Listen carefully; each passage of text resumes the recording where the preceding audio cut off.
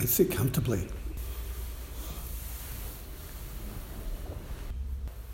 Let me begin today's talk by reminding you of the evening message which the timekeeper recites each evening. I beg to urge you, everyone, life and death is a grave matter. All things pass quickly away. Each of you must be completely alert. Never indulgent. That's right. Completely alert, never indulgent. The spirit in which those words are given, and given very, very powerfully by our current timekeeper, is in the spirit of kind of like an admonishment. Like, that's why they said so strongly, like, wake up. And it's kind of like, it's like one of the old Zen master ancestors from centuries ago living out there in the bush. The ghost returns in the night. And he says to all of us sitting here, wake up, wake up, wake up. Mm-hmm. Life and death is a grave matter. Mm-hmm. That's the spirit of it. And it's a jumping off point, that evening message, into what I want to talk about today, which is basically about time, or what Dogen referred to as the Japanese word uji, which translates as being time, or time being. And I want to look at our relationship to time being so we really understand it, because it's so easy to glibly say that, oh, life is impermanent. You know, that's one of the Buddha's teachings, or we hear it in other philosophies of times gone by as well. You know, you can't step into the same river twice. They can become like very glib, cliched sayings. We think, oh yeah, that's true. But we're not really focusing in on what is time. What is time being? How do we be time? How do we relate to time? Mm-hmm. And if session teaches us anything, it teaches us about the nature of time and how we're relating to it and time passing. You just reflect on what the experience of session is, where we all sit here for, say, half an hour in measured time, and we're just present to the passing of sounds coming and going, and our heart beating and breathing, and the random sounds that occur, like the crack, just then. Just all coming unexpectedly, don't know what the next moment brings. And that is our experience. And one of the main things I want to say about it is it's mysterious. Life is mysterious. Time being is mysterious. We can never really understand it intellectually, and if we do, we can get tangled up in thinking about it. But really what is at the essence of our training that we're doing, each period of meditation, each day, the whole session, is about being time. We are time.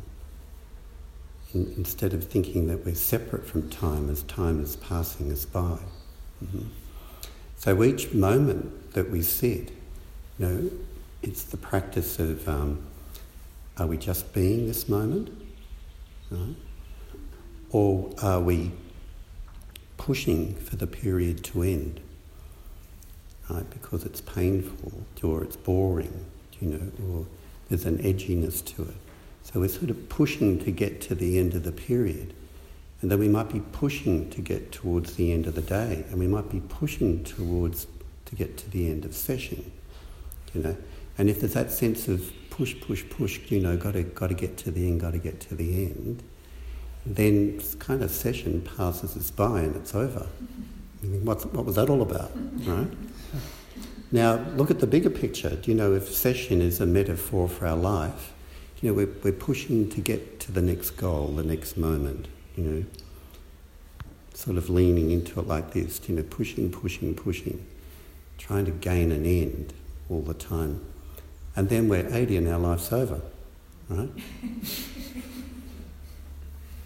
And go, what was all that about? Right? Because we've never actually engaged in the moment. So this is a very poignant, meaningful practice. It seems so simple, but to be able to just simply engage with being time and to spend a whole week doing it is quite amazing. And you very clearly see what your relationship to time is. See, if you only did it for half an hour, well, you get half an hour of understanding, but you do it for a whole week, where you meet with boredom and pushing and resisting, etc. You really start to see very acutely where you're stuck in time being and how you're relating to it. There are many ways in which people live their lives which are out of step with just being in the moment. And one is just rushing everywhere, filling up your life with talking, doing, parties, events, things to do, people to see.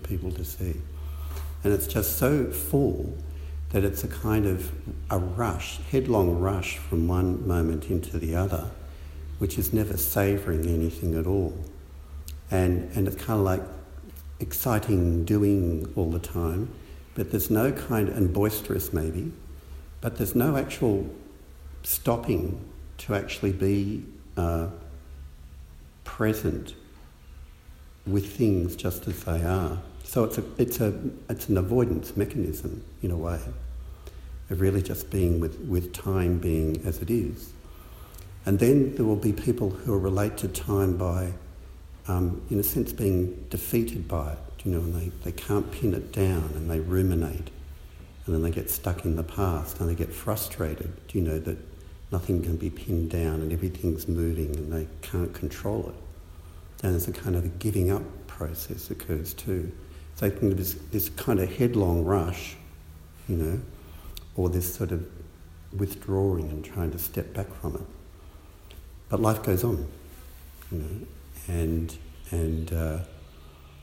if we do either of those things, that sort of headlong rush or the introspective withdrawing, then our life just simply isn't as rich as what it possibly could be.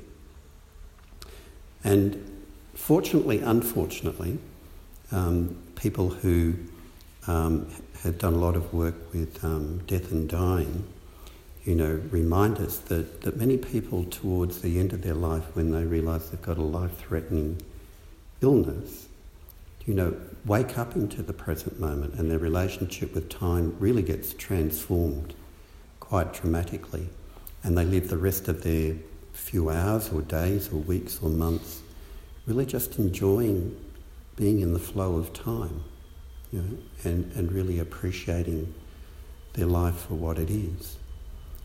That's the fortunate part, that people do wake up to that. The unfortunate part is that often we don't wake up until it's much later on in our life. Mm-hmm. And that's why we do Zen practice now. Well, we're still young, or relatively young. The younger the better, right? To wake up to this, earlier on, so you can live the fullest kind of life you possibly can. And so it's a very, very simple but very profound practice to just stop and to be present and look into the nature of time.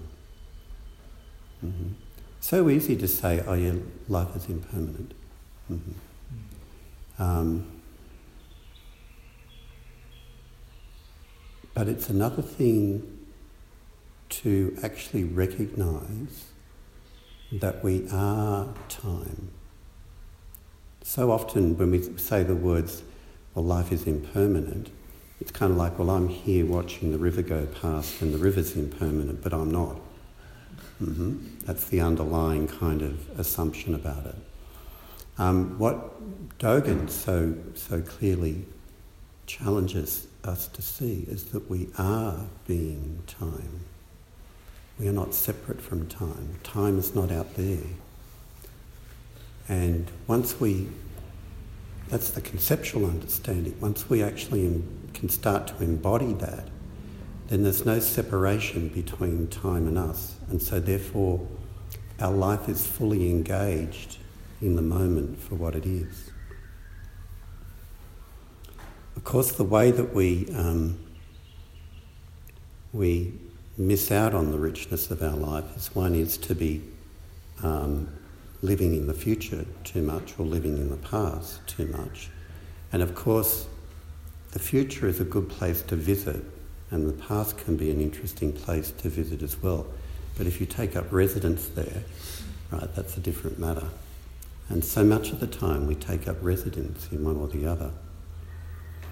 There's a view in psychotherapy, whether it's totally accurate or not, it's sort of got a resonance to it, that when people are mostly very, very anxious people live in the future a lot more, because it's the kind of the what if.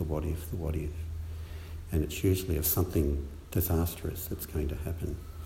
And people who are depressed tend to live in the past. They go into regret and ruminating about what could have happened and so on. And so they're the two ways that dukkha can actually present itself, is that we're taking up residence too much there or residence too much there, rather than engaging with what is here right now. Speaking of psychotherapists also have a joke about this, and that is that when people have a pattern of coming to their therapy session very, very early all the time, then it indicates they must be anxious. Right? And if they are always late all the time, then it indicates that they're passive-aggressive. And if they come on time all the time, it just shows that they're obsessive. So it doesn't matter what you do. There's a problem. But our relationship to time, in a sense, we don't have a relationship with time if we are time. And the challenge of the Zen life is that we understand this so clearly that our life becomes a deep engagement with life moment by moment, whatever it is that we're doing. Work, play, whatever it might be. That we're just deeply engaged with whatever is. We can't also talk about time without also talking about space. Right? We live in space and time, and they point to different aspects of being, but they're inseparable, like life and death is inseparable. And in Buddhism, two of the main teachings of Buddhism is that life is impermanent and that all things are empty, and that everything is interconnected with everything else. And the Theravada traditions tend to emphasise the impermanence. You hear those teachers talk, all their talks are often about impermanence. In Zen, you'll find a lot of the time it's about emptiness. So they're just, conceptually what they're doing is they're either focusing on time more, or they're focusing on space. Emptiness is about space, and filling the space, etc. Impermanence is about time, but you can't separate the two. We are space and we are time. And we live it moment by moment, and it's an extraordinary mystery that we're experiencing. And if we engage with space and time without relating to it in these kind of negative ways I was talking about before, And if we don't just intellectualise it, we can't help but see that every moment of our life is a mystery to be lived and not a problem to be solved. Mm-hmm.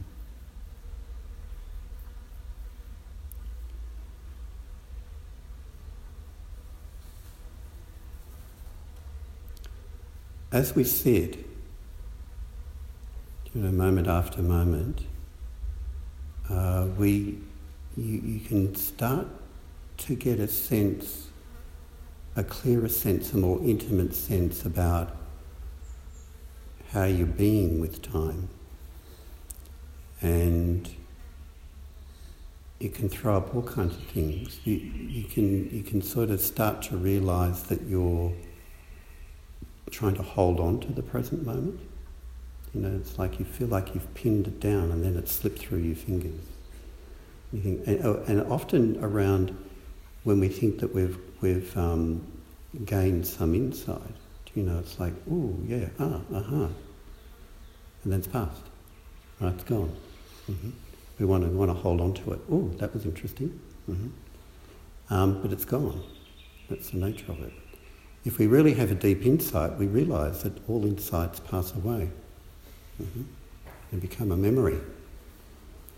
And as Dogen said, they become like a traceless memory.